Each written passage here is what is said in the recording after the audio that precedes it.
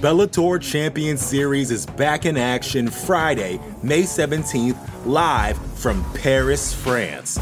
Reigning bantamweight champ Patchy Mix defends his belt in a rematch against dangerous submission specialist Magomed Magomedov. And Cedric the Best Doumbé makes his Bellator debut in front of a home Paris crowd versus Jaleel the Realist Willis. Don't miss the action live at noon EST on HBO here in the US. And visit Bellator.com/watch for information on how to watch around the world.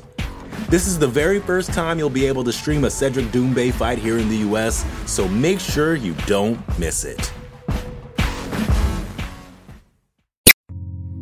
You're listening to the Vox Media Podcast Network.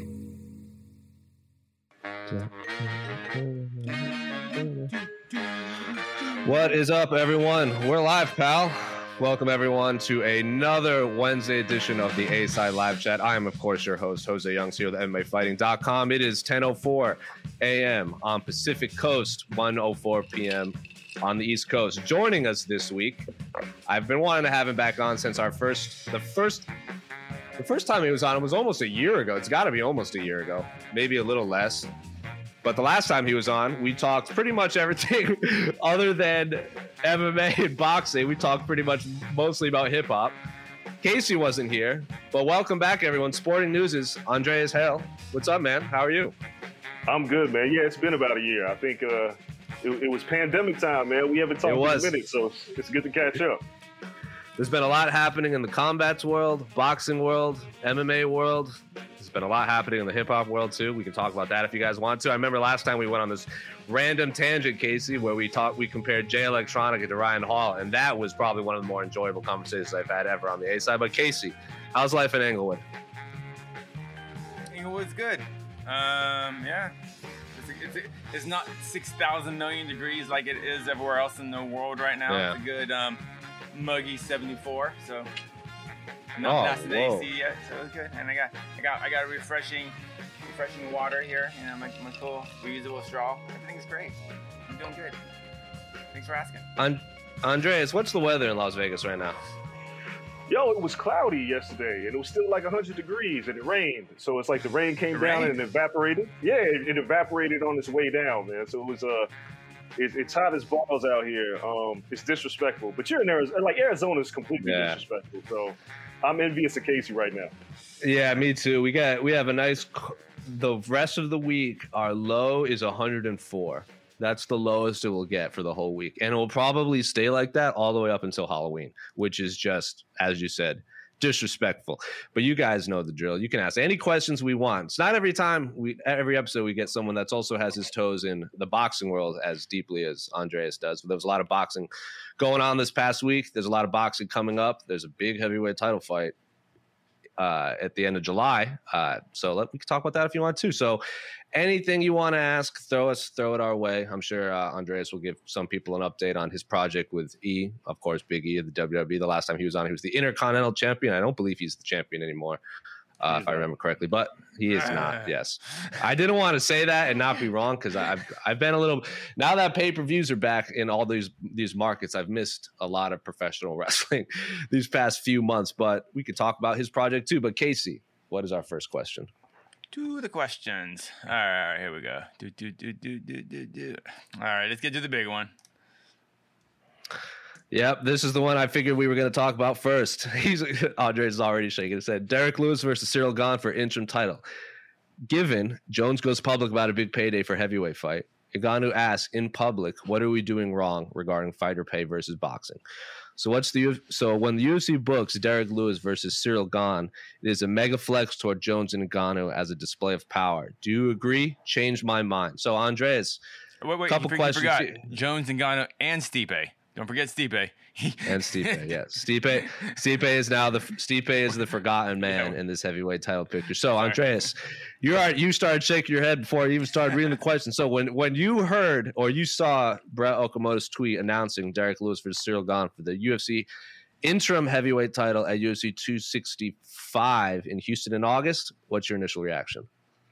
Get the F out of here. First and foremost, listen, man, Michael Bisping, Anthony Pettis, Robert Whitaker, Cain Velasquez, GSP, Matt Hughes, all those guys went nearly 2 years without a title defense. Ngannou fought when? 3 months ago? Yeah. Come on, man. Come on. An interim title for what? What are we doing here? This is a flex of power. This is absolutely what it is. Ciryl Gane and Derek Lewis, I mean, look, I'd love to see the fight, but this should just be a fight. This shouldn't be an interim title on the line. What the hell does the interim title mean? Look, I come from boxing where there's like too many goddamn belts. So I'd like to see less belts. And now that they just create belts on the fly, if a champion doesn't fight for 3 months, like this is turning into boxing without the sanctioning bodies. That it's disrespectful, man. I'm going to keep using that word because this is so disrespectful to Ngannou. I don't know if John Jones will ever get a title shot. What are we doing here? I think the thing that also Francis brought up is he had already done enough to earn his number one contendership when Stipe and DC were kind of holding up the division for 3 years with it, because DC and Stipe fought once a year against each other for 3 straight years. And in that time, Francis pretty much lapped the division, and he had asked for an interim title shot on more than one occasion. He asked to fight Jairzinho in Jacksonville for an interim title. It was very justifiable. That was almost and I think so. Stipe knocked out DC at UFC 241 in August of 2019, if I remember correctly. And then Jairzinho fought Francis in May of 2020. And Francis asked for a title and at that point they hadn't announced the rubber match between DC and Stipe. Francis asked for an interim title. They said, no, we don't need it. We're not interested. 3 months later, after winning the title, there's already an interim title. So Casey, I know you've talked about this a lot, but has any other thoughts crept into your mind after hearing this announcement? Without sanctioning bodies, and I kind of keep telling this to people, there are no rules to a UFC belt. If the UFC, Dana tomorrow just tweeted, oh, we're stripping Francis because, I don't know, whatever, they can do that. There's no rules. There's no rule book. There's nothing that says anything that 1 year, 6 months, 3 months, you don't defend it in 3 days, we can take your belt, we can do anything. They can do whatever. They stripped Tony Ferguson for tripping on a cable that when he was on a UFC PR tour, like he wasn't like on his own. He wasn't at a water park messing around or anything. He was doing work for the UFC, promoting a fight. He injured himself and they stripped him of the title. So like there's no rules to this. Unfortunately, the UFC belt, as cool as it is and everything, everyone wants one. To me, it's still just a glorified employee of the month. Yeah, so you get a good parking space. That's about it. There's no rules. They can make him up, and there's a reason for that. So the UFC has options like this. They can just flex their power and disrespect their own belt and disrespect Francis Ngannou. Do you think this, Andres, was a timing thing? Like they wanted one more belt on that August card? Or do you think there's really something behind the scenes going on with Francis? More disrespect for Amanda Nunes, too. Sorry. Sure. There it is. More disrespect. Exactly more disrespect. Sorry. Amanda Nunes can't headline a pay-per-view on her own for the title? We really need Ciryl Gane and Derek Lewis? Like they selling tickets? Is that what we're doing? Again, is that what we're doing here? We couldn't wait another month for Ngannou to defend his title? In all fairness, he deserves that, right? Like, he at least has earned that. There's so many other fighters say, oh, I'm not ready, or they get hurt. And Ngannou waited all this time to get his title shot, destroyed Stipe Miocic, and he's asking for another month. It's not like he's asking for another year. Ciryl Gane and Derek Lewis, again, a great fight, but why does it have to be for a title? And if it usurps Nunes and Pena for the title, that's even more ridiculous. I don't think, let's be honest, you could put 3 or 4 title fights on a card, right? But, you know, most people buy pay-per-views for the main event. Or the diehards buy just because it doesn't matter who's fighting. Right. Putting an interim title on your poster doesn't make me sit there and go, ooh, I need to spend $75 or whatever the hell it is to buy a pay-per-view because I want to see Derek Lewis and Ciryl Gane fight for the title? Cut it out. It's ridiculous. Disrespectful. And it wasn't ticket sales. UFC ain't gonna have problems selling tickets in Houston. They're gonna fill it with Toyotas. They're not ticket sales. Yeah, it's cool to have Derek Lewis fight in Houston. That's cool, but they sold the tickets already. They didn't need it to sell tickets. Yeah, this is what happens when they sell the tickets out before they announce the fights. Like, remember when they did that in the London card that was headlined by Jimmy Mano and Corey Anderson, and people were up in arms over that being the main event, but the tickets were already sold. And the UFC's like, well, you already bought them. Sorry about it. But it's going to be longer before we see John Jones, Francis Ngannou, Andreas. That was pretty much a layup to book that fight at some point, and now it seems even longer. It's going to take even longer. What are we against here? Like, what do we? Help me understand this, guys. John Jones, Francis Ngannou. That's probably one of the biggest fights. The biggest non-Conor McGregor fight they can make right now. And if either guy is asking for money, it's not like you don't have it. Come on. It's not like you don't have it. You're underpaying these guys to begin with. Don't get me started on this. These guys get paid too little to fight, right? And now it's like you're asking the pound-for-pound best fighter and arguably the best fighter in the history of the sport to move up in weight class to fight perhaps the Mike Tyson of the heavyweight division. Mm-hmm. And what is a blockbuster could potentially just be a one-fight show where you could pay everybody else a 20 and 20 and nobody cares because you're paying for the main event. Pay these men what they're getting. Deontay Wilder and Tyson Fury are fighting for a third time, and they're getting paid. John Jones is asking for what I think he deserves. And, for Dana to say he doesn't sell tickets, this fight sells tickets, sells pay-per-views. Mainstream wants to see that fight. Come on. Yeah, you slap those two in, put the heavyweight title on the line. I feel like it's a no-brainer that fight happens in Madison Square Garden. Heavyweight champion of the world in MSG with the history of that arena with the heavyweight title. That's not a layup, as I said. That's lowering the basket and just placing it in. But real quick, back to Amanda Nunes. Everyone kept saying, well, they need a championship fight. There was already a championship fight in this card. We had the Lady Goat on this card. It's like, and you, well, she doesn't sell. It's like, that is on you, UFC. You cannot sell the one that was arguably the greatest female fighter ever to be in MMA in the UFC, one of the most violent fighters, and she's facing Julia Pena, and yeah, you can argue if it's going to be competitive or whatnot, but Julia Pena can sell a fight. She can do that, and that's what Amanda Nunes needs, because Amanda Nunes, she's just not a natural. She doesn't drop promos, but Julia Pena can, and like this was a great opportunity for Amanda Nunes to have like a rival, and then she can showcase on Fight Night. And it just sucks for Amanda Nunes. And all the spotlight would have been on her. Now, coming into that fight week, all we're going to be talking about was like, this is a stupid interim title fight. And we're not going to be talking about Amanda freaking Nunes. That's it's really frustrating because she's arguably one of the most disrespected champions that we've seen, right? She's had to be, second billing so many times. When the Ronda Rousey fight happened, she wasn't even in the damn promo. She's a layup in terms of marketing is concerned. Like, if you want to reach the LGBTQ community, you could have used her years ago. She's violent. She destroys people. What else? And then she's genuinely a nice person. Like this, the paradox of her being obliterating people and just being genuinely nice, having this baby. Like, there's so many things to sell here, and yet we continue to see her get disrespected.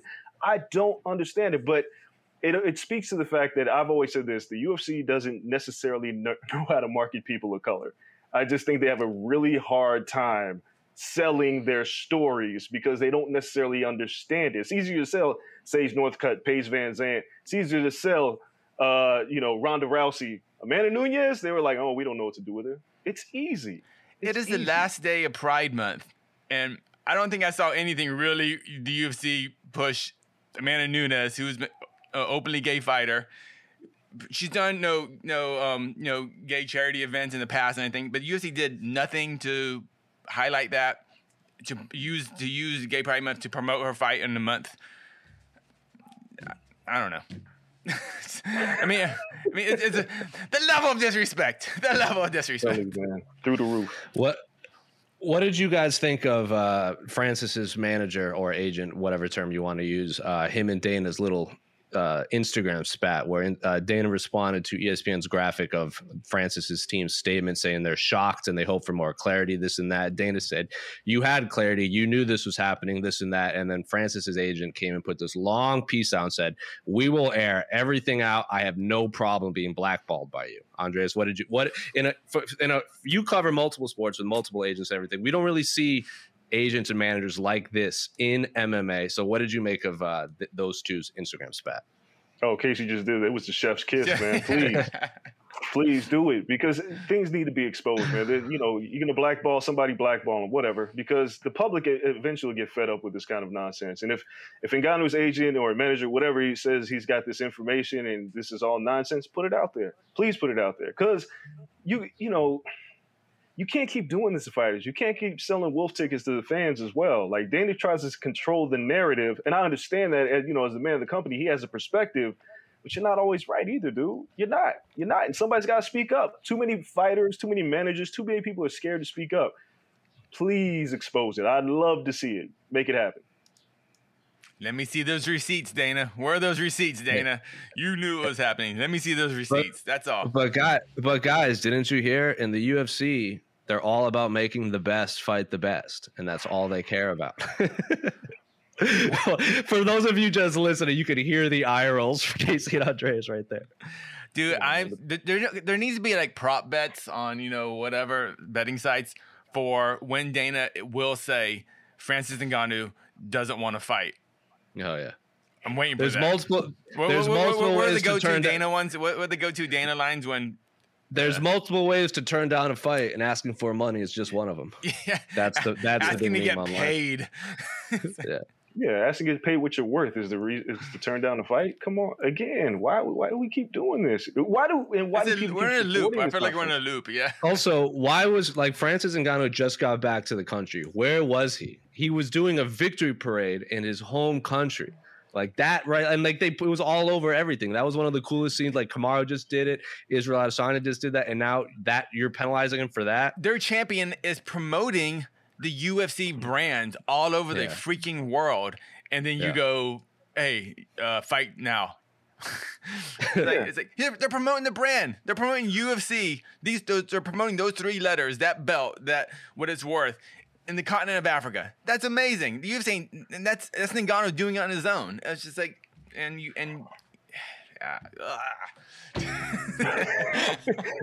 me ask this question though: what does an interim title really mean?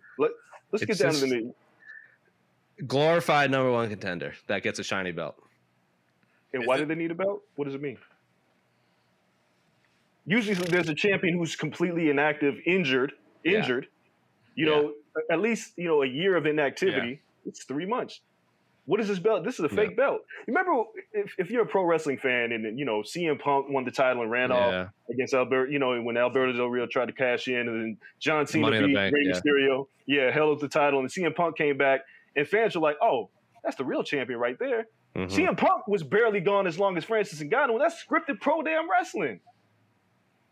CM Punk was gone like 24 hours or something like that. Wasn't it like the day? No, it was like 4 weeks.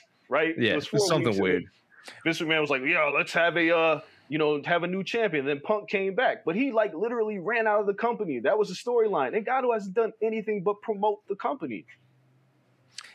And this interim title fight belt isn't a glorified number one contender, because we know damn well Gon Lewis, whatever goes down, but then John Jones goes, "Okay, I'll fight Ngannou for $50 or whatever." You know, he's in front of the line.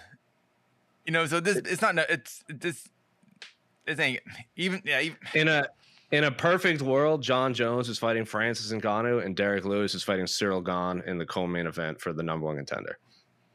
And isn't Stipe ahead of both Gane and Derek Lewis? Yeah. I mean, like when we were in Houston, I asked Dana White for an update on the Derek Lewis Francis fight, and he goes, "That's the fight. Winner will fight Stipe. John Jones is going to wait." That was what he said a month ago. And now that's just out the window. So, yeah, that means Colby Covington is not fighting Kamaru Usman, for people keeping track, because Dana White said that just as much as he said Derek Lewis, Francis Ngannou. So that fight is clearly not happening. Wait, wasn't Colby Covington wasn't he? Wait, refresh me on the history. He was also an interim champion who didn't get the fight for the belt. I mean, with his interim belt, right? When he fought Kamaru, he wasn't the interim champ, right? There was no title unification fight. No. Shocking. Wait, so the last two interim belts, were those Tony? Am I missing Tony and Colby, or was there one in between? Well, Poirier was the interim champion. Yeah, Poirier got the unification. Okay, Poirier. Okay, so Poirier. So he actually is an interim that actually was number one contender. Okay. Well, there was one in between. All right. And I think that one was justified, right? The Poirier one, because Khabib had been out for a bit, or he was going to be out for a bit. Yeah. I mean, and most times, I'm not a fan. I mean, I'm not against interim belts, and they're justified. Bellator just had they really that one is interim belts, and that was very justified because of the tournament. And because not something that's not injury. Sometimes it's just if you have that's the issues when you have a fighter in 2 weight classes. Sometimes they can get tied up in 1 weight class. So that one made sense for Bellator, and no one had an issue with that. This one clearly doesn't fit that. I guess. Oh my God, we're gonna be talking about this so much. Dang it, this is.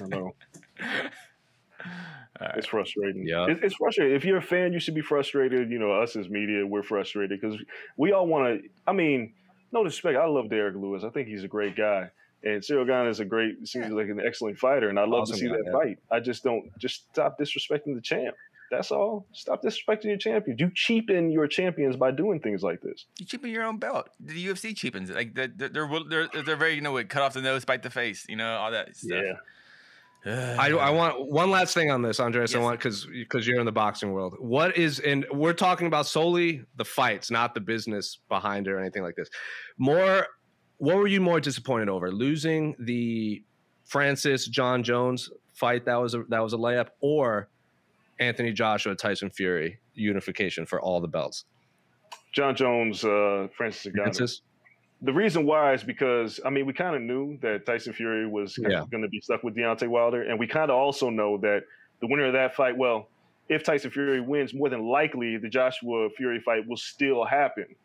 We have no idea if Ngannou and John Jones will ever happen at this rate. Like it's getting ridiculous. Like John's inactivity will become an excuse because he's been inactive for so long.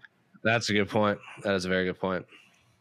Joshua's fighting. Is Joshua fighting Usyk? Is that happening? Seems like it's September 25th. It seems like that fight is happening. So it's like they still line up. Fight too. Yeah, still tough. Those are both 100%. It's only months apart. A month. Month and a half apart. John's the best in the world. Arguably ever in the history of a sport. If he wins the heavyweight title, I don't think there's an argument. He would be the best. I think he would be, especially if he beats Francis. I think he would surpass GSP in my mind. Yeah, I'll agree with that. Whatever. Yeah, he's up there. That's all. Yeah, it's all subjective. But Sorry, I was just thinking about that Wilder 300-pound bench press video. Sorry. Great form, right? Did you see his coach? Do you follow his coach? Sorry. Wilder's new coach on Instagram, Casey. He posts the weirdest stuff. I was at the press conference and he was a weird dude. So. No, it's another level. Did you see that video of his lady painted a picture of him, Andres, or that video of his lady painted a picture of him, Andres? Yeah. Yes, man. I saw that and I was like, yeah, this makes sense for a heavyweight champion to have this guy as a trainer. Whatever. Listen, I'm still excited for that fight. I'm excited for it too. If Deontay Wilder wins that fight, it's going to be ridiculous because everything that's gone on between the suit being too heavy, the accusations of cheating and loaded gloves, to his own trainer spiking his water or throwing in the towel and being paid off. If he wins the third fight after all this nonsense, and then he's going to tell everybody to shut up, it'll be it'll break the internet. If he blows Tyson Fury out, it'll break the internet. I really wanted Tyson Fury. Because Tyson Fury is obviously the biggest troll in the heavyweight division. I really wanted him to come out wearing I wanted him to come out wearing the same suit that Wilder wore at the press conference and just start shadowboxing on stage. I thought that would have been hilarious. Like when he came out in the Batman outfit against Klitschko. He shadowboxes and gasses out 10 seconds in. Man, you're right. You're right. This is heavy. Man, I don't know how he did that. Very impressive. Heavyweight tomfoolery. All right. Some other ridiculousness. The Bellator Champion Series is back in action Friday, May 17th, live from Paris, France. Reigning bantamweight champ Patchy Mix defends his belt in a rematch against dangerous submission specialist Magomed Magomedov. And Cedric the Best Doumbé makes his Bellator debut in front of a home Paris crowd versus Jaleel the Realist Willis. Don't miss the action live at noon EST on HBO here in the US. And visit Bellator.com/watch for information on how to watch around the world. This is the very first time you'll be able to stream a Cedric Doumbé fight here in the US, so make sure you don't miss it. Another day is here, and you're ready for it. What to wear? Check. Breakfast, lunch, and dinner? Check. Planning for what's next and how to save for it? That's where Bank of America can help. For your financial to-dos, Bank of America has experts ready to help get you closer to your goals. Get started at one of our local financial centers or 24/7 in our mobile banking app. Find a location near you at bankofamerica.com/talktous. What would you like the power to do? Mobile banking requires downloading the app and is only available for select devices. Message and data rates may apply. Bank of America NA, member FDIC. After last night's Tough, is there any argument that Tough should stick around as opposed to Contender Series, which would add 2 to 3 seasons a year? Yeah, I think Casey's answered this a lot. He doesn't want Tough to exist in general. But, Andres, what are your thoughts on the Tough Contender Series debate? Tough should die. Tough needs to go away. Like, it did die. It came back. It's a zombie. Yeah, it's not only dead, right? that, if you go to the UFC Apex, there's like a timeline of Tough. It literally says 2005 to 2018. Like, it had its own gravestone, and then they brought it back. And why? It's not like they even brought it back with a new format. It's the same. Like, I'm away from home. I got kids. Cry, cry, cry. I got to fight for my family. Cry, cry, cry. You know, let me scrap, bro. They're still wearing the neon-colored basketball jerseys as uniforms. It's been like that since season 1, and it's not like there's heat. There were heat between these coaches going in. No, there's nothing. There's nothing there. There's nothing interesting about this show whatsoever. No. These narratives don't even get me. You know, I'm like, I don't want to watch. Just fight. That's it. Just fight. I don't need these ridiculous stories. I don't need these guys in the house. Just fight. Just fight. It's like, it doesn't even count. He's a good fighter, but is he a good roommate? That's what I need to know. I was like, I don't. There you go. Listen, if I want to watch housemates fight, I'll just watch the Real Housewives of Atlanta or Love and Hip Hop. We already have those shows. We don't need a crappier version of it. And I feel bad because, like, when I say this, I'm never shit talking the actual fighters on the show. I know a couple of them. It's like I understand the opportunity they're going for, but this is all ridiculous. If they want to do some reality show, do the Contender Series, like, which is kind of reality show of their whole, you know, you got a contract, you get a contract, but no, but they're still just focused on the fights. Just, I don't get it. It's a waste of time. I even still think the Contender Series could take longer breaks between seasons, because from what I've heard, they're kind of tapping the market really hard and they're running out of fighters. And now you're getting these fighters coming in with like 2-0, 3-0 records. It's regardless. A scam. It's a scam too, you know, as far as contracts and stuff. But I don't know. That's a whole who's off the top of your head? Who is the last really high level Tough winner that is like still doing damage in the UFC? Oh my God. I think there's clearly one answer, but there's a lot. I mean, two. I mean, yeah, like for the very recent seasons. Usman Usman won. He's obviously champion since then. Rose, Carla. I'm not talking about like the season crowning a champion. I'm talking about like they won the Ultimate Fighter and then they had to like fight their way up. I'm not talking about like Nico and Rose. And I'm talking about winners. Okay. I know I'm talking about winners. Because like Kamaru, and then the next season it's Ryan Hall. Obviously, he's kind of inactive right now. And then Tatiana won the year after that. She's obviously, I think a lot of people consider her one of the uncrowned champions. But after that, you got like Brad Katona. Juan Espino is still good. Macy Chazen is still good. But like I don't know if they're winning titles anytime soon. Tim Elliott, Jesse Taylor's. Brad Katona's not even in the UFC anymore. You know who's doing well off their tough stint is freaking Let Me Bang guy. Julian Lane. Julian Lane. Yeah, he's doing great in bare knuckle. He got a victory. I watched his fight. Like he's crazy, but he comes out. He has this Let Me Bang still. And he has one knockout win in the history of his combat career. Yeah, it's called Let Me Bang, not Let Me Knock You Out. It's just he's always banging though. He's banging. The guy bangs. It's not a lie. Not a fan. Juliana Payne could obviously win the title. Corey Anderson could still win the Bellator title. He won. But Eddie Gordon also Ryan won. Bader. Wasn't Ryan Bader tough? Yes. Yeah, Ryan Bader. Double champ. Beat Vinny Magalhaes. That was the gross. That was like the last season I actually watched, and that was like the gross prank season. They were like peeing in each other's drinks and stuff. Oh, okay. Moving on. Yeah. MMA. This is literally just titled MMA. Does PFL's league system produce more entertaining fights? Lately, there's been a lot of great finishes, and the fights that go to decisions are crazy good too. Biggest fight, easiest paycheck. Is that why everyone from 125 to 145 volunteered to fight Sugar Sean on 10 days' notice? I think these are two separate questions. Yeah, but, okay. I was confused. I was like, what? Yeah. Andreas, do you like PFL's league system? It's cool. It's a different wrinkle. You know, it's intriguing, but 90% of the time I'm watching, I'm like, wait, what's going on? Like, yeah. Wait, oh, you need a first round finish? Oh, well, what if I just run around, you know, and run the timeout? Like, but it's still intriguing. It gives, you know, it's like the big three, right? You know, it's like there's the NBA and there's the big three. Like we got a different set of rules, so it's fine. I mean, they do have good fights. You can't front. Like, you know, when you watch PFL, it is entertaining. The system is it can be sketchy, especially if you try to explain it to somebody who never watches MMA. It's like, hey, you should watch this, and it's like, well, what does this mean? It's like, hell, I don't know. Just keep watching. I feel like half the broadcast is them continually explain, you know, what the point system is. Like half the broadcast is that.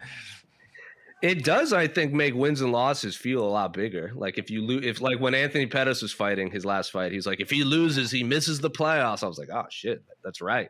He has to win. So I guess it makes wins and losses mean a little bit more. But go ahead, Casey. I know. I think I know what you're gonna ask. I was like, what is it? I don't know. I just the playoffs. I don't know. It's just, and then I don't understand. Like, are there only? I didn't know. Are there only 2 fights to get into the playoffs? Is that right? Points. So I think it's but you only fight 2 times, right? Then I can never get an explanation of that. Because I thought it was like a round robin where you have to kind of like in World Cup where you face everyone. And then I think if it was like that, the season would last more than a year. I think that's what it should be.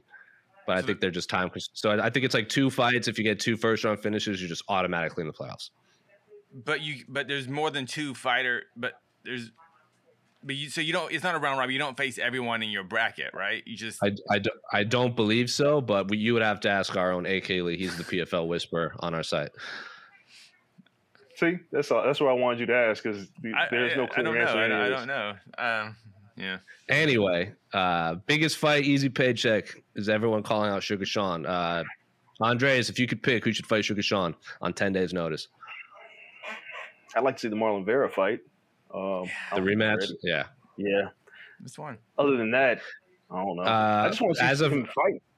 Yeah, I think everyone. I think off the top of my head, Merab, Ray Borg, Tim Elliott, and Ricky Simone called him out, and I believe Sugar Sean responded to Ricky Simone, so that I bet that's probably the path they'll take.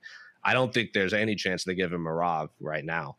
Because he seems like he's going to be a monster in that division. And then Ray Borg is obviously a 125er out of the UFC right now. Tim Elliott's a 125er who also lost his opponent. So I'm thinking it's going to be Ricky Simone, which is still a good fight. I like that fight. Does O'Malley want to stay on the card? Is that the plan? Yeah, I think so. He was the opener for the pay-per-view card, for the Conor card, which is like the prime spot for pay-per-view. Yeah, and the UFC wants to keep him in that spot too. So the interesting thing about this question is easiest paycheck. First of all, how big is that paycheck going to really be? Yeah. Second of all, is it easy? Sugar Sean is a very good fighter. Yes, he could be a douche, but carrying babies in interviews. But come on, man, this kid's got hands.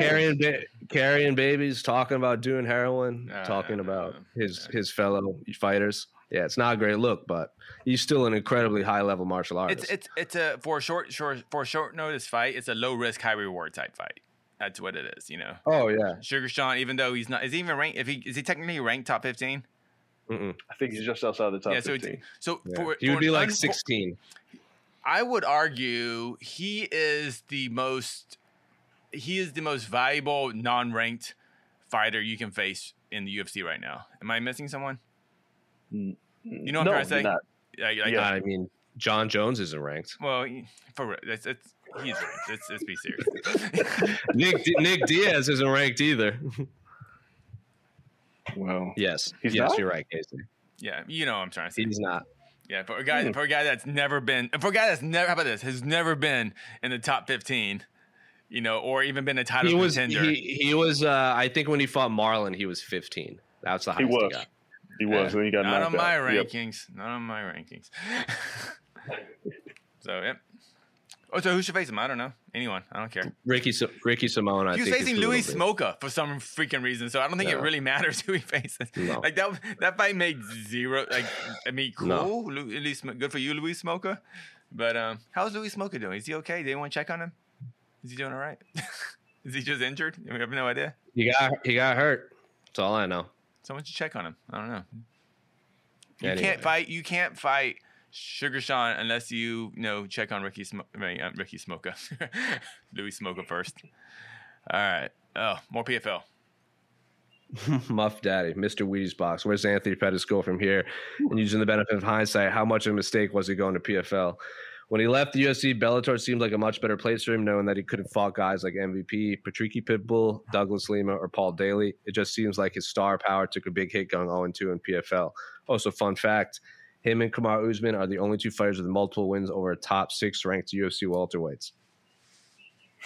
Who's the other guy? I know he knocked out Wonderboy. Who's the other guy beat? Ooh, I want to figure this out without looking at Tapology. Yeah, me too. Oh my God, I don't know. I can't think of the other one. It's just Wonder Boy. That's the only one I can think of. Oh, duh! I could. It's obvious. But both fights were at the first time they fought was at lightweight. Who is it? It's Chiesa. He tapped Chiesa at 226. Oh yes! Wow.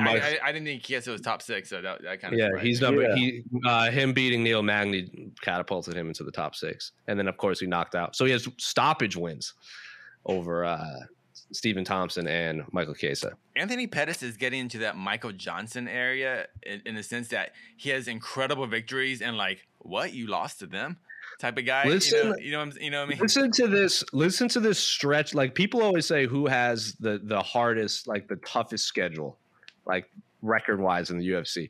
I would look to Anthony Pettis's resume at one point in a row. These are who we fought in a row: Cowboy Cerrone, Benson Henderson, Gilbert Melendez, RDA, Eddie Alvarez, Edson Barboza, Charles Oliveira, Max Holloway, Jim Miller, Dustin Poirier, Michael Chiesa, Tony Ferguson, Stephen Thompson, Nate Diaz. That is from the years 2013 to 2019. There is no easy fight. And at one point, all of those fighters were at one point top 5, if not top 3 fighters in the division. And so yeah, Anthony at the beginning of that list, those are prime versions of those fighters. It's very important to note too.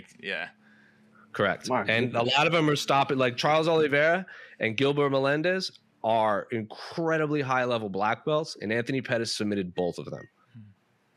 Yo, that's a murderer's row. If this was college football on a strength of schedule, those are arguably outside of Habib and BJ, the 10 greatest lightweights ever. His resume. He obviously didn't fight Habib and obviously never fought prime BJ Penn, but Gilbert, Benson, and Cowboy and RDA in a row. And even you could throw Joe Lozon in there before he kicked it off. That's rough. And that is a rough stretch of fights. That when he lost to Eddie, right? That was really close, right? Yeah. It was Eddie wrestled. Yeah, that was just I'm going to shove you into the fence for. Yeah, that was it. That was Eddie going. I got to get that W. Yeah, okay. Yeah, but still, it was a very competitive fight. But regardless, yeah, I know he lost the fight. But is Pettis better at 170? I think this. Okay, all right. So here it is.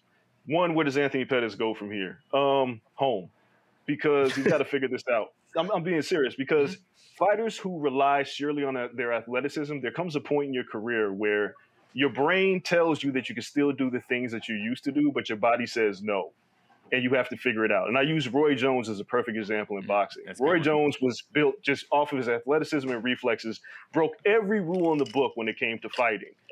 Once he slowed down a nanosecond, it was over. And he had to adjust. He didn't. And that was pretty much the end of his career. And he kept fighting. Sometimes he was still more athletic than some fighters, and he beat them. But for the most part, the fundamentals weren't there. He didn't figure himself out. He was done. Floyd Mayweather, on the other hand, when he was Pretty Boy Floyd, was obliterating everybody until he started hurting his hands, and he started to change his style based on his hands injury history and what he knew he could do. Anthony Pettis needs to reinvent himself. He still goes out there and tries to do the things that he can't any longer do. There's no more Showtime kicking Anthony Pettis. He probably fall off the cage now. And that's no disrespect to Pettis. It's saying that you're getting older. You have to figure out what you can and can't do now.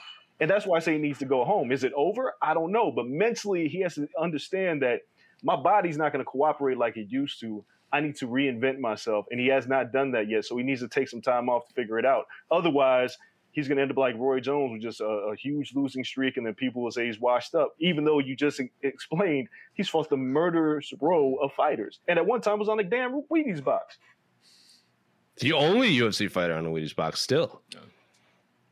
Have there been any other combat sports athletes on, like, was like Marvin Hagler on the Wheaties box or anything? I don't know, but I'm definitely the only MMA fighter who's been on one. Yeah, he's. I would imagine. I would imagine. Yeah, I was going to say Muhammad Ali's probably. Yeah, Muhammad Ali's been on it a few times. I think they even came out with one when he passed away. They might have had like a commemorative one. He's been on it a few times. I'm sure there's been Olympians in the past, but I can't think of any off the top of my head. I like the Roy Jones comparison. Anthony Pettis also started his own business, like his own agency. So maybe he's being pulled in 1,000 different directions when he's not fighting. Clarissa Shields, was she ever on the Wheaties box? I just Googled it, and there's like a photo of it, but I don't know if it's real or not. No, I don't recall. She should have been 2-time Olympic gold medalist. Like, she should have been. She really should have. Yeah, it's a fan-made one. I think someone complained about her not being on it and then made their own. But back to this question, I would love Anthony Pettis and Bellator and into that and in that welterweight division. That's just exciting fights. That's all. That's just Pettis versus talk about giving Pettis like murderer's row. It's like, oh, Pettis versus Douglas Lima. Let's do that. Jeez, that's not fun either. Yeah, but Pettis Paul Daly, like, hell yeah, I want to see that. These are fights that we kind of just I want to see. Just I don't fault him for going to PFL. Like, I understand the mentality, but as a fan, you want to see him in Bellator. As a fan, you looked at that lineup of welterweights. You're like, shit, he could fight there, and I'd love to watch every single one of those fights. He could headline, whatever. Now it's like, you lose to Clay Collard, and it's like, all right, dude, what? Like, now what? Hey, I'm sensing some Clay Collard disrespect here. Oh, no. Once upon a time, that would have been preposterous to think that Clay Collard could beat Anthony Pettis. Now it's like Anthony Pettis has come down to earth. So, and Clay Collard's a part-time boxer who had an amazing run in the bubble in Top Rank. I really think kind of that factor no one's really talking about, because you don't really. It's hard to kind of talk. What's the word? I'm sorry. But the bubble. PFL has got a really strict bubble. And I've heard a lot of complaints. I mean, it's just how it is. But like the UFC essentially has no bubble, so fighters kind of come and go. And and a lot of fighters have been dropping out, especially in the past with UFC. But PFL has been very strict. It's like a 2 or 3 week bubble. I heard it just sucks. So I heard Pettis kind of like another fighter saying it really just mentally drained him and just made it very difficult to fight, and they a lot of them thought they didn't fight their best, but they all had to go through the same circumstances, so it wasn't like he had an unfair advantage over someone else. But it'll be interesting seeing Pettis kind of back in this kind of non-pandemic version of Pettis, where he can just kind of train regular if his coaches kind of maybe just be more mentally there, and but the PFL thing just didn't work out for him. To answer your guys' questions, Muhammad Ali has been on the Wheaties box twice, in 99 and 2012. Max Baer was on it. Who's Jack Dempsey and Max Ken Baer? Norton. Is that a boxer? Are those all boxers? Yeah, they're all boxers. Okay, that's what I said. They're all boxers. Max Baer fought in like the 40s. Oh, okay. Like That's he was, awesome, and then obviously it's BAER. And then obviously Jack Dempsey and Ken Norton. You guys know. Wow. Stone Cold's even been on the. No, Stone Cold Steve Austin's also been on the Wheaties box. He's the only professional wrestler. Well, he deserves. There you go.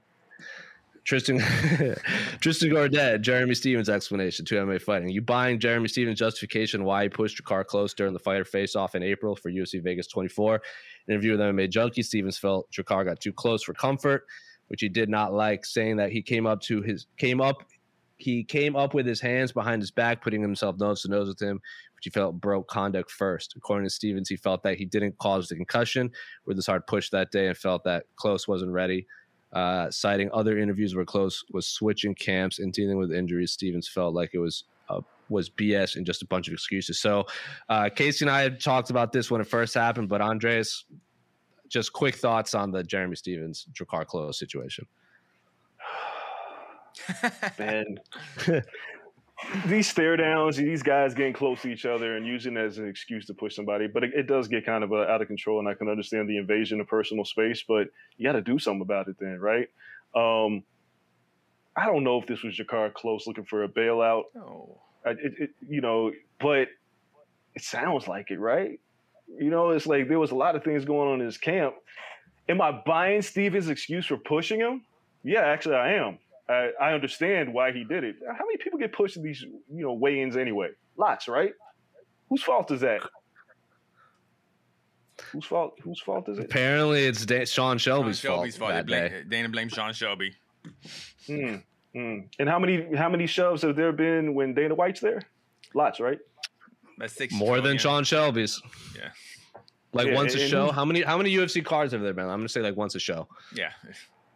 And Sean Shelby is 130 pounds, and Dana White's like this big dude. Like, it's stupid. But I understand what Jeremy Stevens is saying about personal space. Like, somebody gets in my face like that, I'm pushing them.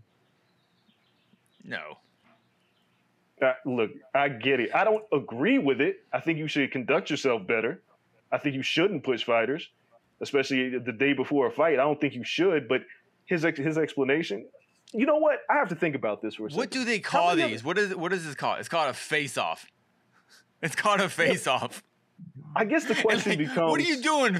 And what is Jeremy Stevens' nickname? Lil Heathen. There you go. Living up to his nickname. He came out to real motherfucking G's. Like, he's a gangster. Yes, he did. So, I have to look through the history of Jeremy Stevens' face-offs to see how close he allowed other fighters to get. It is always like that. I remember when Renan Barão got off the scale and he was literally adjusting his pants, like tying his like his sweatpants and looking, and he was looking down, and he didn't even see Jeremy Stevens, and Jeremy Stevens shoved him away because Renan Barão wasn't paying attention. And Renan Barão was like, "What the hell was that?" Like, it caught him off guard. Jeremy Stevens always gets aggressive. Yeah. Always. I recant my statement because now I remember these things. Okay, yes, the Renan Barão thing. Yes, but it's not justifiable. No, I mean, you just can't. You can't justify it. Like, I get what he's trying to say. That. Like, he shoved the hell out of him. Yeah, he did. Double shove right here in the shoulders when you're flat-footed and your hands are basically behind your back. That's going to F you up, especially a freshly dehydrated Drakkar Klose. This isn't like hours later when they're rehydrated and like they're ready and they're kind of in fight position. Then you get a shove. It was just like, dude, Drakkar Klose may not be everyone's favorite fighter, but he's still a tough MFer. Still, he was like a borderline top 15 lightweight, and all of a sudden people are like, he's a wimp. It's like, no, like he's a human being.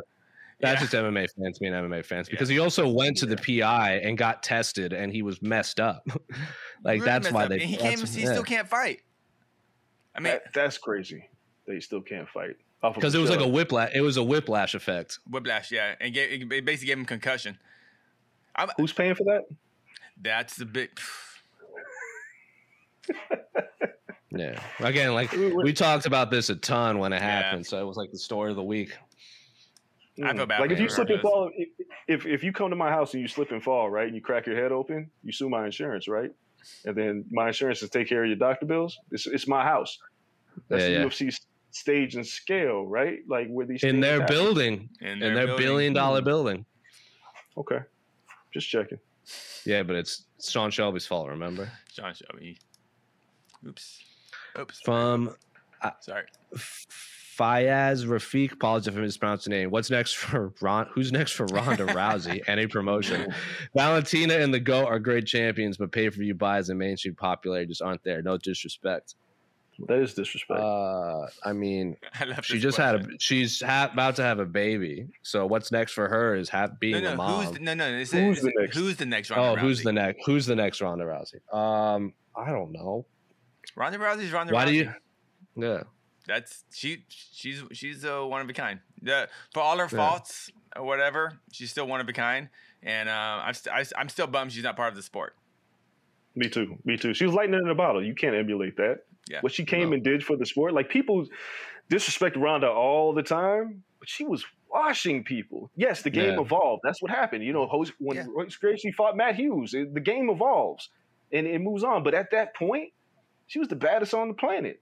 Absolutely. Yes, we made dumb comparisons. People said, "Oh, she should fight Floyd Mayweather." A bunch of dumb stuff. Yes, but you can't take away from what she did, but you can't emulate that either. There will never be another Mike Tyson, right? Mike Tyson was lightning in a bottle. Don't disrespect Valentina and Amanda like that, because Amanda doesn't even get the opportunity, which we just talked about earlier. We just talked about, yeah. I mean, that stretch of time in MMA with Conor and Ron, like that was like pre-champion Conor, when like every single fight he had just kind of captivated the entire world. And Ronda, that was a special time in mixed martial arts. Andres, you mentioned this earlier about the UFC not being the best, or just I think MMA in general, not being the best at promoting fighters of color. Do you think this comes at all into it with Valentina and Amanda Nunes, or just in just other female champions? You know. Yes, absolutely. I always said Rose Namajunas was a layup for them in terms of her story, marketability. She was a layup. Ronda's the easiest layup because, you know, you can't argue against what she accomplished, but it's easy to market that look. Yeah. And fighters of color, if you don't have and it's funny because you guys know the UFC team, there are lots of people of color that work behind the scenes, right? But they have stories to tell. And I've always said this about boxing. Lazy journalists always tell the same stories about fighters of color. He fought his way out of the projects because he didn't have a daddy, and now he's a world champion. And that's not true for every fighter. Fighters have different stories. It's kind of like pro wrestling, where a white wrestler has so many gimmicks. They can be so many different things, but the Latino wrestler, they're the same. They had guys coming on lawnmowers because they can't think of anything better. You have to tell better stories with your fighters. And it's not like there's not a base out there that you can appeal to. There's a reason why the MMA crowds look like they do. There's a reason why there's still people that I know that I grew up with say, "You watch that white boy sport?" And it's not because there's so many people of color in the sport. But if you're not selling them to these markets, how do they even know they exist? Because my friends ain't buying no expensive-ass UFC pay-per-view for fighters that they don't know. But you have to sell these fighters to a community, and that's what boxing does so well.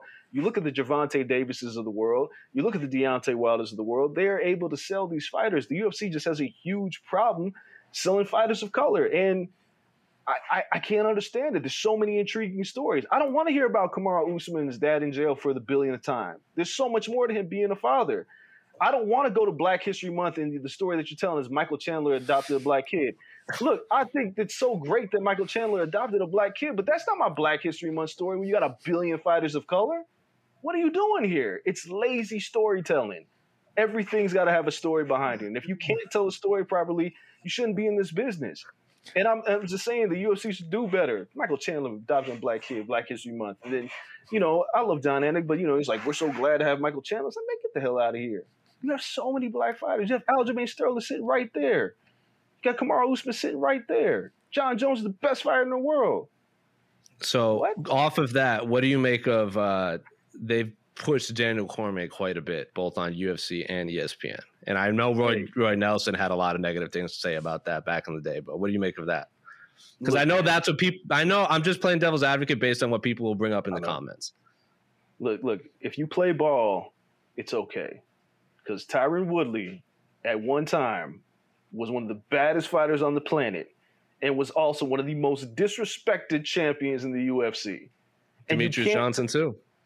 Yes, but in Tyron's case, he would buck the system, right? But there was so much appeal to Tyron Woodley. Like, he was in Straight Outta Compton. There were so many things you could do with this man. He looked the part. He looks the part too. You know what I mean? Like he had it. He had the story. He had everything. You know, man looked like a super soldier. Let's go back to Rashad Evans when he was on The Ultimate Fighter and the shit that he got for being a showboat, being like. Listen, but Cormier, I love Cormier. Cormier's a very nice guy, but him being so nice and like agreeable is easy to sell. But when you're not those things and you're a person of color, they don't want to hear it. They just don't want to deal with it. And there's always one, there's always one guy that's like, all right, this is an easy sell. We can deal with him. And then plus you can't deny Cormier's credentials. You just couldn't do that. I have a black friend. It's like... Essentially, that's what it is. You have all these black fighters. Look, I use Aljamain Sterling as a perfect example. Aljamain Sterling could be marketed to the community because if anybody ever saw this, they put him with Eric B in a commercial that hardly anybody saw. It was Aljamain Sterling, Eric B from Eric B and Rakim. And Aljo had the flat top with the gold chain. And I'm like, why aren't you guys like putting him on Sway in the Morning? Why isn't he on like the Breakfast Club? Why is he in these markets to appeal to a community that you desperately need? Even though UFC is comfortable with where they're at, there's still untapped markets that you can hit with a lot of these fighters, and they're just not doing it. And I can't understand why. I just don't get it. Yes, I do. Never mind. I'm sorry. I do get it. Yeah, you get it. You get it. Colby Covington goes to the White House, be the interim champion. Yeah, I get it. I was kind of shocked because I was never into combat sports until I got into MMA. But then when I got to MMA, I started going to boxing events. My wife, she covers lots of Mayweather big boxing events. So I started going to these boxing events, and I was like, holy crap. Even though it's just still people punching each other for money, the demographic was so different. And Andres, you go to big events for both sports, and you just like the demographic crossover is very, very limited. And I've always been kind of amazed by that. Because I live in Inglewood here. It's a very diverse community here. And so when I train in my garage, and I can tell like everyone like there's like youth boxing gyms down the street. No one knows what MMA is in this neighborhood. So when we're rolling on the ground and our neighbors are walking by, I know they're looking at us like, that's some weird shit going there, So it's just, I think it's so interesting. I never quite understood why or how MMA can be kind of just part of the black community, because I know it's kind of getting there in small parts, but as a whole, it's still a novelty. Is that correct, Andres? Oh, that's absolutely correct. Listen, like for me, when I got into it, is because like most people, I ran across UFC 2 on my black box as a kid, and I was like, I just like watching people get punched in the face for a living. That's just the things that I do, and I enjoyed it. But when after the dark period, when UFC came back, they had once Zuffa came into the picture, they had opportunities to tell better stories. And I always use Rashad Evans as a perfect example. Rashad Evans was an easy sell to the community. He was the champ. He won the Ultimate Fighter. And he felt like one of us. He came out to Mobb Deep, shook ones. He felt like one of us. But it felt like that the UFC kind of muted what Rashad Evans was, and they didn't give him the opportunity to promote himself in the markets that he needed to be in. I wrote for The Source magazine. I interviewed Rashad Evans. But I felt like, shouldn't he be everywhere? Shouldn't you be putting him on BET? Shouldn't you be put him in these markets? He should be recognized by the community and inspire the youth to want to get involved in MMA. But if you're not infiltrating those markets, it'll remain the perception that, it's a bunch of Budweiser drinking white guys, college kids that like the sport, when that's not true. And they don't even make up a majority of the sport as fighters. Yeah. It's crazy. I can't wrap my head around it in those terms. But then I hear Dana White talk sometimes. I'm like, I get it. All right. Want to do some rapid fire, Jose? Who did Woodley play in Straight Outta Compton? Was he part of the Lynch Mob? He was part of the Lynch Mob. Correctly? Yeah. I couldn't remember. That's the easiest. Like, how could you not sell that? But whatever. Whatever. All right, here we go. Yeah, all right, rapid fire before we close it out. So I'm going to our YouTube comments. So thank you for all the comments. I'm going to throw a bunch up now. I've been keeping track. Here we go. The Bellator Champion Series is back in action Friday, May 17th, live from Paris, France. Reigning bantamweight champ Patchy Mix defends his belt in a rematch against dangerous submission specialist Magomed Magomedov. And Cedric the Best Doumbé makes his Bellator debut in front of a home Paris crowd versus Jaleel the Realist Willis. Don't miss the action live at noon EST on HBO here in the US. And visit Bellator.com/watch for information on how to watch around the world. This is the very first time you'll be able to stream a Cedric Doumbé fight here in the US, so make sure you don't miss it. With threats to our nation waiting around every corner, adaptability is more important than ever. When conditions change without notice, quick strategic thinking is crucial. And with obstacles consistently impending, determination is essential in overcoming them. It's this willingness, decisiveness, and resilience that sets Marines apart. With our fighting spirit, we don't just fight battles, we win them. Marines are the constant our nation counts on to fight the unknown. And through adaptable problem solving, we do just that. Learn more at marines.com. What are your 4th of July plans? Getting ready to go to Vegas. No big fights? No fights, yeah. I'm getting ready to go to Las Vegas. Yeah. This is for Jose. Before we got on, I said I hadn't covered a fight live since last March, so I'm mentally preparing myself for McGregor Poirier next week. I'm jumping out of the frying pan and into the fire, so I'm about to drink a lot this weekend. How about that? Yeah, it felt like, because I was talking with our good buddy Oscar Willis, and I felt for like a year and a half it was me, him, John Morgan, and like a rotating group of other MMA medias that would come in and out. And it is the last few we've seen more and more of our old friends again. So it's going to be fantastic to see a bunch of the people I haven't seen in a long time. Because it feels weird going to Las Vegas and not seeing everyone. I know, crazy. So your 4th of July plans are preparing for Conor versus mentally, Dustin? Yes. Yeah. He's gonna sit there and like, I'm gonna stretch. I'm gonna get all my healthy fats in. I'm gonna get all that stuff. Get ready. Right. Carb up. You already know, and it's high sale in Vegas too. So yeah, I'm relaxing this week for once. Yeah, I'm going to Saturday. I'm going to go see some boxing. Last Saturday there was so much boxing, bare knuckle boxing, and MMA that like a week of nothing will probably mentally reset me. Yeah. Anyway. All right. I have a question for Andres since he covers MMA. All right, this question first. Hi guys, stopped a moment to say hi. Go Ryan Hall. Yes, Ryan Hall is returning, and the fight we're all going to be at. So very excited. Andreas, last weekend we had Lomachenko win, Tank Davis win. We had the big UFC fight. We had bare knuckle boxing going on. Biggest winner, single winner of all those events. Who stood out? Whose performance stood out the most? Gervonta Davis. Tank showed us a lot. He fought Mario Barrios at a higher weight class. Now, granted, there was a lot of smoke and mirrors with that fight. Mario Barrios was tall, and they made it seem like, oh, he's tall. But Mario Barrios, he fights on the inside. So he's kind of, I don't want to say he's tailor-made for Tank, but it was a fight that Tank could win. But he faced some adversity, and he showed this power could carry up from 30 all the way up to 40. And he filled up another building in Atlanta at State Farm Arena. The kid's a star. He's a star. He's the biggest winner, and I can't wait to see him fight again. Was that a good fight? I didn't get a chance beautiful to see fight. It. Awesome. Beautiful performance. It was. Go ahead.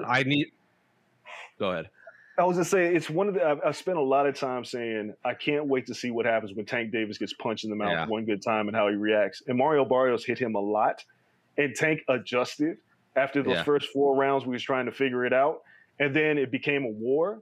And Mario Barrios had never been down in his career, and he in that uppercut to the body was a thing of beauty. It was I tweeted a gif of it, Casey. It was picture perfect.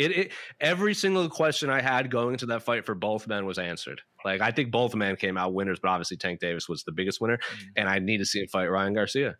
That's literally the only fight I want right now. But it's not going to happen. Yeah. No, not anytime. It's never going to happen. Is that a fight that actually makes sense, or is that more just a no? I think it's a fight that makes sense. Okay. Well, it should be. I don't follow boxing super close. It should. I know it should be Ryan Garcia and Devin Haney should be fighting, because like there's those videos of them like they fought amateurs 1,000 times and they trained, and that's the big story. But of course they're never. I don't think Ryan Garcia is ever going to take that fight. But Tank Davis is. it'll happen because, Eddie Hearn in the zone and Matchroom. It'll happen. It has more of a chance of happening than Tank and Ryan Garcia. Floyd Mayweather had those comments like, we can keep all the fights in-house. We don't have to venture outside. That's posturing because if the money's right and Ryan Garcia continues, his stock continues to rise, you damn right they're going to fight. So I'm gonna present you some names because I talk about these a lot off this podcast, but now that you're here, I want to take advantage of it. Haney, Garcia, Tank, Lomachenko, Lopez. 10 years. Who's had the best career? Okay. In 10 years from now. Before I answer this question, are you talking about in terms of how much money they made in star power or the better actual boxing career?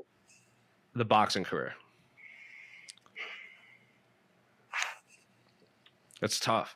It's tough. I'm leaning towards Teofimo right now because he already beat one of the best fighters in the world. Yeah.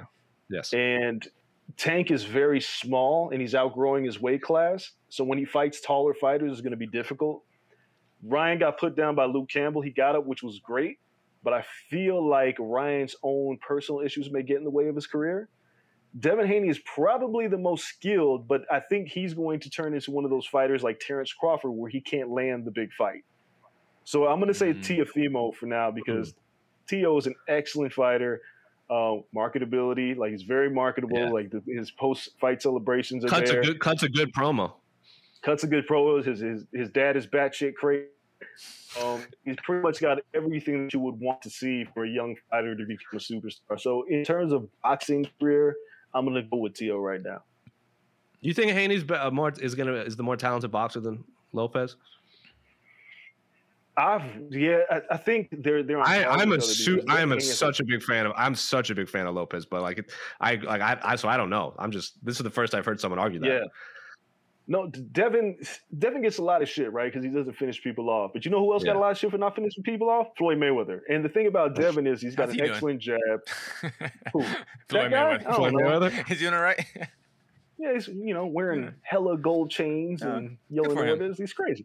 But Devin is a guy I think is like when you watch his fundamentals and he's 22, right? It's not like he hasn't gotten close to peaking yet. So we're going to see him fight a lot more, and I think people will get over themselves. They'll be critical, but as long as he keeps winning and he gets bigger and wins more titles, I think skill-wise, him and Teo are right there, I think. Yeah. Also, if you were to tell me that in 10 years from now, if you were to tell me that Ryan Garcia never fought again, I also wouldn't be surprised either. Because I feel like he's in and out of the sport so much, which is unfortunate because I think he's super talented, but it's always in and out with him. He always tells me he's going to retire in 3 years, right? Yeah. And that's what a lot of young fighters say.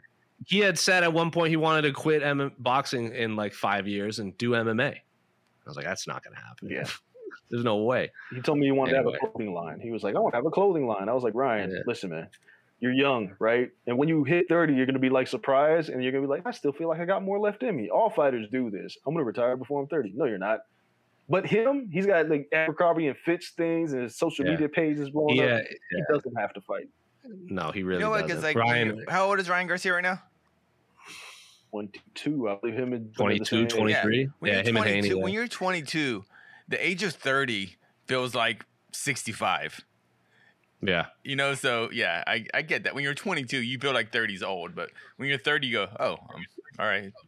Ryan also has like the best team, like in terms of his coaches and everything in box. He trains with Canelo. Like Canelo's going to all of his fights and everything, so he's going to get that rub too. So yeah, I hope he doesn't quit. But if you were to tell me he never fought again, I wouldn't be surprised.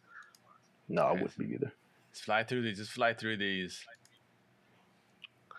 Happy 55th birthday to Mike Tyson. Oh, most memorable Mike Tyson moment, Andreas, real quick. Just one. We're gonna keep it in the ring. In the ring. Oh, come on. I'm sure you. I don't want. All right, fine. Out of the ring. What biggest, most memorable moment in Tyson? The interview where he told Leslie he was gonna eat his kids, man. Like, oh my God, that's. Look, I've watched every Tyson fight. I actually have a DVD collection of every single Tyson fight. And yes, he was explosive, phenomenal in the ring. But that post-fight promo, that man cut a promo. I was there's reasons they use that promo, and I feel like there's a song every year that comes out that uses parts of that promo. Yes. And Mike was an enigma. So yes, man. the fact that he's still here at 55, given how tumultuous his life was, is like a victory in itself. Mike Tyson's biggest turnaround, like between him and Snoop Dogg, their babyface turns were incredible. Snoop was on trial for murder, right? Mike Tyson went for jail for rape. And these guys are like two massive baby faces. Snoop's doing a goddamn Corona commercial. You could have told me this shit in the 90s, and these two would still be here doing this. Snoop and Martha Stewart doing shit together. Yeah. It's like, what, dude? All right. Yeah. I have issues with Mike Tyson, but I understand. I understand. But there's redemption. I get it. Yeah. Mike Tyson normalized face tattoos. Oh my God. I would not. Someone told me that's the most, because I'm kind of big into the tattoo world, and that's probably the most famous tattoo in the world. Is Mike Tyson's face tattoo? I would say. Yeah, when he did it, we was like, he's lost his goddamn mind. But yeah, but now you know what? Now you don't even see it. It's just kind of part of it now. It's weird. It's that tattoo has also brought to the forefront copyright laws and tattoos, because like now if you put it in a game or like when it was in The Hangover, you have it's copyright trademark stuff, because it's an original piece that the artist did. Remember Carlos Condit got sued for that? Yeah, Carlos Condit too, when they put it in the video game. Yeah, that's a weird thing. All right, go ahead. Sean should choose Kelleher. Wouldn't hate it. Brian Boone Kelleher, good friend of the show, has called him out a bunch. I like that fight, actually. Yeah. So do I. Like him a lot. I like that fight a lot. A lot of people said they would love to see Kelleher. I think he called him out on this show a few times, so it would make sense. Okay, boom. He also said that if he wins, he would smoke with him. So I think that just sells right there. Thoughts on Dana acting like a child because Francis has a great MMA management team. Didn't take the BS that came out of Dana's mouth. Yeah, we talked about this a lot. Dana just not every time coaches and managers push back on Dana like that. I think as a general rule, if Dana is talking shit about your manager is doing a good job. Great. Yes. Yes, absolutely. If you're a fighter, your manager should not be best friends if they're promoted. They should actually hate each other. You know, like they're because like Holly Holmes, longtime manager, and her and Dana's are not on good terms. Yeah, like that means they're doing their job. Yeah, exactly. Another one from Mr. Boza. AG fights Poirier, Glover, and Jan's fight supposed to take place at UFC 266, pushed back to UFC 267. Francis asked for Derek at 266. UFC said no. What the hell is going on? So I believe, I don't know. Glover and Jan is allegedly going to take place in Abu Dhabi. Cool timing, I guess. I thought it made too much sense to have Jan and Glover in Chicago, considering there's that big Polish population. Yeah. Throw Marcin Tybura on that card too. Throw Joanna on that card. But obviously, as I've said a million times, anything we want doesn't happen in the UFC. No. And the question was, what the hell is going on? Dog, I don't know. I don't know what the hell is going on. Your guess is as good as ours. Someone wants money. That's all. Yeah, and Dana don't want to pay people what they're worth. Or rather, Hunter Campbell. Yep. Yeah. The lawyer. Yeah. Who's at Helwani on Twitter? Who's at every press conference you go to now? Hunter's standing off to the side. When Dana speaks over to the side, it's usually to him. Yeah, remember the cell? You would hear fighters. Connor would be like, "Oh, I'm gonna talk to the Fertitta brothers after." I mean, Lorenzo wasn't Dana. So basically, the new Lorenzo is Hunter Campbell. Mm-hmm.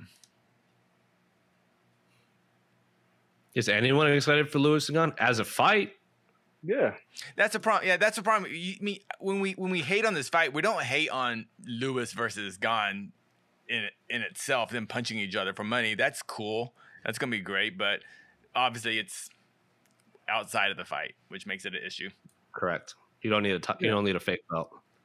No, I love the fight. I don't love the fact that you're undermining Francis Ngannou. That's it.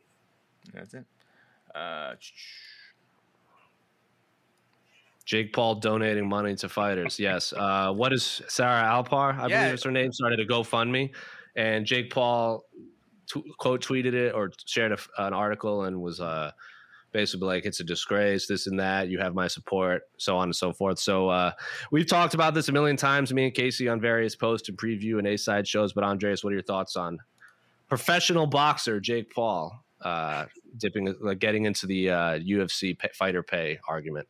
Look, man, you can hate the messenger, but the message is correct. And what Jake Paul is doing, I applaud that man for it. He could be a douchebag and all that other stuff. I'm separating those things right now because he is absolutely right. The fact that he has the power to do something like this and ruffle some feathers and then donate to fighters, come on, man.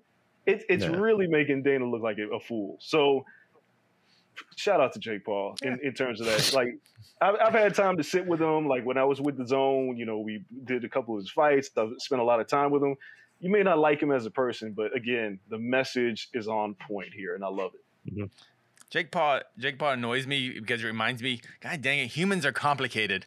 You can't just be. Why is there a gray? You're either a good guy or a bad guy. God dang it. I hope he's doing this for the right reasons too, because I know a lot of people saying he's just doing it just to take shots at Dana. If that's what it takes, so be it. If that's what it takes to have change, so be it. But I hope he sticks with it. Is what I think people are saying. It's not just a smokescreen. Yeah. And we have an interview coming out with what was the lady? Sarah Alpar. Sarah Alpar. Alpar. Yeah, we did an interview with her today while she was getting while Jake Paul was donating money to her. It's pretty awesome. We're gonna fly through these. Hot take: John Jones loses to everyone in the top 5 of heavyweight and light heavyweight besides Lewis and Cher. I think John Jones could very well has an extremely high chance of being the heavyweight champion of the world. Yeah, I think he will be. But I've been saying that forever. I think John Jones has lost his last 2 fights. Yeah, I think he wasn't motivated. I'm sorry. I don't think he was as motivated. I think if this man fights as a heavyweight, I think fighting for if Francis Ngannou is going to motivate John Jones, I also think John Jones has one of, if not the highest fight IQs I've ever seen inside an octagon. I think John is going to be the heavyweight champion of the world. Are we really doing motivated John Jones? Yes. Are we there yet? Yes. Are we there? Yes. Are we doing motivated John Jones? Yes, we are. Yeah, we have to. Yes, we are. Yes, we are. I don't like John at heavyweight.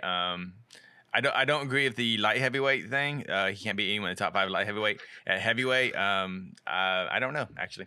I mean, anyone at heavyweight can put you to sleep in one punch. That's the thing. Yeah. Like, you give Derek Lewis 25 minutes to land one punch. Yeah, that's all you need. Anyway. The Ngannou fight is the intriguing one because John's never been a great striker, right? And it only really takes one from Ngannou. That's why I always wanted to see the Rumble Johnson-John Jones fight because I wanted to see him deal with that kind of striking. So that's the only thing that concerns me is that power because John, he can get hit a lot, and it only takes one from a heavyweight. But I think at light heavyweight, I think he beats everybody there. Yuri Prochaska, he's future champ. Yuri Prochaska. Yeah, because he fought in Ryzen. We get it. Anyway, we want. We Casey, we know you like this. Isn't between the links. You're not hijacking with Yuri Prochaska talk. Anyway, we're gonna. All right. We've been going We've been going on for a long time. We've been about 18 minutes long. I did want to get this in because I saw him tweeting about it for a bit. Top 3 MMA fights we're looking forward to. John Jones and Francis Ngannou. If that ever happens, are we talking about realistic fights?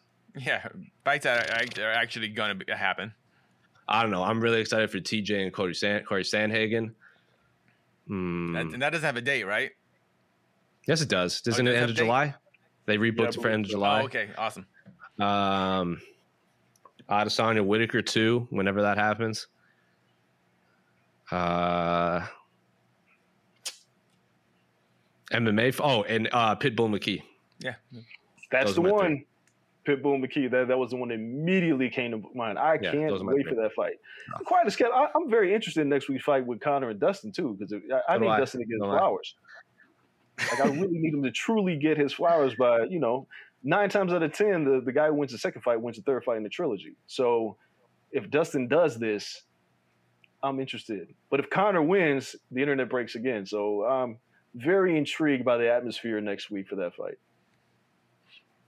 Yeah, that fight. I'm super, but I just want that fight. I can't talk about that fight because I'm going to jinx it and then it won't happen. Oh, I love chaos. So let's talk So about do it. I love chaos. I love chaos because it's not on me. It's not my money. I know. I absolutely love chaos too. When I was sitting cage side, when Nate Diaz got the cut, and then they called the fight against Jorge, and everyone was booing. I'm like, this is kind of fun. This is funny to me. Just fight fans so upset. But we've gone a little over time, and I wanted to get this in because I saw him tweeting about it, and right before we close out, real quick, Andres, what do you think of the offseason? I like the offseason. I also think it's overrated. What is offseason? It's J. Cole's latest album. Oh, yes. Gotcha. It came out right when I was going to Houston. It came out, so that's literally all I listened to when I was walking to events. Like, I like the offseason a lot. My problem with it is not J. Cole, it's J. Cole fans. They were like, this is classic. It's the greatest album ever. It's like, it was out for like 24 hours. It was out for 24 hours, and it was already like instant classic, this and that. It's like, relax, but I thought it was really good. I don't know if it's album of the year, though, because Tyler, the Creator's album is really I was going to bring it up. That's what I was going to close. That's why I want to talk about Tyler's album. Call Me If You Get Lost is so good, and I am so happy because like 2013 Jose is so happy that Domo Genesis came back and is back on another track. Obviously, I'm bummed out. I'm bummed that Earl and Frank aren't on it, but you can't get everything you want for. Call Me If You Get Lost absolutely is phenomenal. It's better than Igor, and Igor was fantastic too. You think it's better than Igor? Oh yes. I like it better. Way better. I love Igor, so I don't love it. I'm not love this new one. I love this new one, but I don't love it as much. No. In terms of in terms of a complete rap album that hits every single spectrum, because Tyler gets some good melodies on it. He's got some good production on it. It's his best bars in a long time. Like, his flow and rhyming in there is better than it's been in a long time. Yeah, this is Tyler's best album, I think. This is the culmination of all of his last few years. There it is. It's, I was not a big Tyler fan with Goblin and Wolf.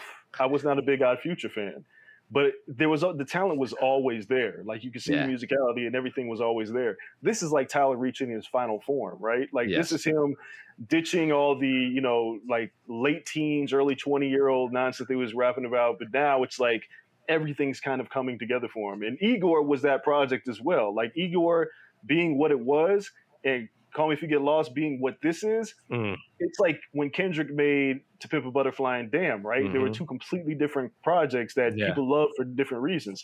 This album is incredible. This right now, this is my album of the year.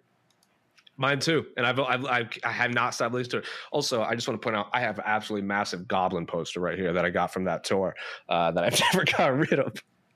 I liked Goblin, but like obviously listening back to it, I was like, oh, like this is just not high quality music. But at the time, it was just refreshing. It was like it was like just the new scene. I was also like 22 when it came out, and it was something I just had felt I had become stagnant, and music had become a little stagnant. It was just something new. But I'm glad Domo's back, because Genesis went to college with me for 1 year. He went to ASU, and he walked around house parties and he's like, I'm going to be a professional musician, and I'm going to buy his first, he's like, when I become a millionaire, I'm going to buy a diamond Charizard medallion. And guess what he bought?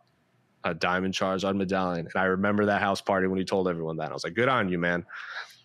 Look, since we're doing stories, fun fact. I'm very close. I used to be the editorial content director for Two Dope Boys. And if anybody remembers, Future had beef with Two Dope Boys. A little bit. Little bit. Okay. We were at South by Southwest one year during the Woody Awards. And Tyler, the Creator. 2011? The 2011 one. That's the big Tyler one. Yeah, that's when I was at too. And he says, fuck Two Dope Boys at the Woody Awards. Yeah. And we were there, me, Shake, and Mecca from Two Dope Boys, and I'm like, we're about to fight. Like, there's about to be a fight. Because they talked, like, we thought we were going to get into it with them. It's a long story about why that happened, but it was never anything personal with Tyler and them. It's just when you are in music and you get so much music every day, you don't get a chance to listen to it all. And we didn't get a chance at that time to listen to Tyler like that. And then the quality wasn't that great in terms of sound quality. No. But yeah, so there was a time that I thought, oh my God, I'm gonna have to fight Tyler the Creator. That's crazy. And now I'm listening to his music. I'm like, this is incredible. Like this man, he's grown so much as an artist. It's incredible. There was that early Tyler. Like if anyone has ever used GarageBand, like the default sounds, like the noise effects and everything, they're all in Tyler's old music because that's all he could do. And he was like recording into his microphone laptop. I loved it because I thought I think that's what like the charm was for it. But yeah, it wasn't the best. Bastard I still love Bastard, that album. I was a big Odd Future fan from day one when I first heard it. Yeah, me too. Orange Juice. Orange Juice is one he says. Odd Future, Wolfgang, Kill 'Em All, Don't Give an F, and then Loader Squad, Bacon Boys, blah blah blah blah blah. Yeah. Oh wait, Andres might appreciate this. Hold on, wait. See, check out my little Gravediggers poster back there. Oh, 6 Feet Under, man. And we got my Doom shrine right behind me. R.I.P. That is a legit metal mask that my friend molded for me. You see that right over there in the corner? Look at you, man. Oh, the Mad Villain. You love to see it. R.I.P. That crushed my soul. Doom was one of the greatest of all time, man. Just a complete. That's an enigma right there. That dude. Speaking of which, Super What with MF Doom and Czarface rules too this year. That's way up there. Very damn good album. Anyway, we've gone an hour and a half, but I'll talk with Andres. In case about music all the time. Anyway, Andres, thank you so much for joining us again. You can plug whatever you want to plug right now before we sign off. You can follow me on social media at Andreas Hale. We didn't get a chance to talk about it, but if you see this thing behind me, Our Heroes Rock, that's me and Big E from the WWE and Johnny Davenport, who designs the New Day's gear. We're doing a cartoon that's kind of Schoolhouse Rock on Black history with some hip hop involved. We raised a bunch of money on Kickstarter. We're in production right now. Rhapsody is doing the song about Ruby Bridges. It's going to be really dope 3D animation. So that's coming at you hopefully by the end of this year. And yeah, that's about it. Just keep up with me. If you follow me on social media, you're going to get a treat because I don't just talk about MMA. I talk about everything, and it gets wild, and people say crazy things to me. I'm sure you guys have seen that before. We love it. We're also in a case. We're in a fun chat. Me and Andreas are in a fun chat. We just talk about hip hop the whole time, and is clearly kind of on sabbatical right now because he's dad part 2. So when he comes back, he'll be back on the show again. Dude, that guy has been ducking me. He's like, because of training. Yeah. I whooped up on him one day, and he's all like, "Oh crap, I better go make some babies. Otherwise, I got no excuse to come over here and take my whooping from Casey." So I'm just saying. But we're cool. Hey, man. We're cool. We're not keeping score. It's just fun. It's just sparring. We're learning. We're not keeping score. It's just 1-0 Casey. Yeah. Well, what's shit? 1-0. Shit. What if it is 1? Anyway, you can find this on all your Spotify networks, and I don't think we'll be back next week because Casey and I will be at Media Day with Andreas for UFC 264. So we're gonna skip next week. We'll be back next week by Andreas. See you in Vegas, man. Thanks for joining us. All right, y'all. Peace out. Oh my God, we didn't even talk about Joe Schilling. Oh boy.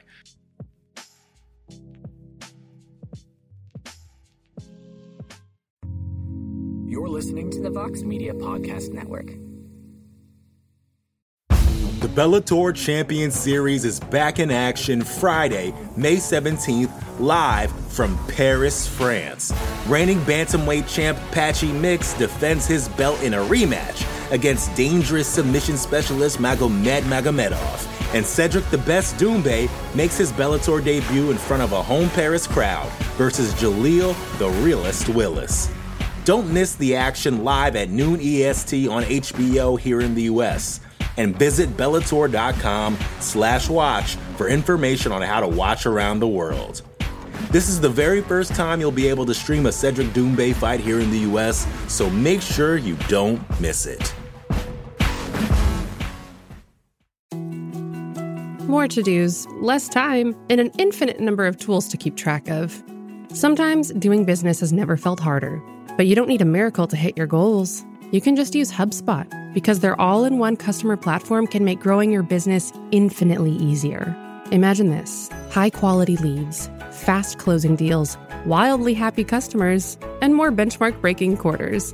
It's not a miracle, it's HubSpot. Visit HubSpot.com to get started today.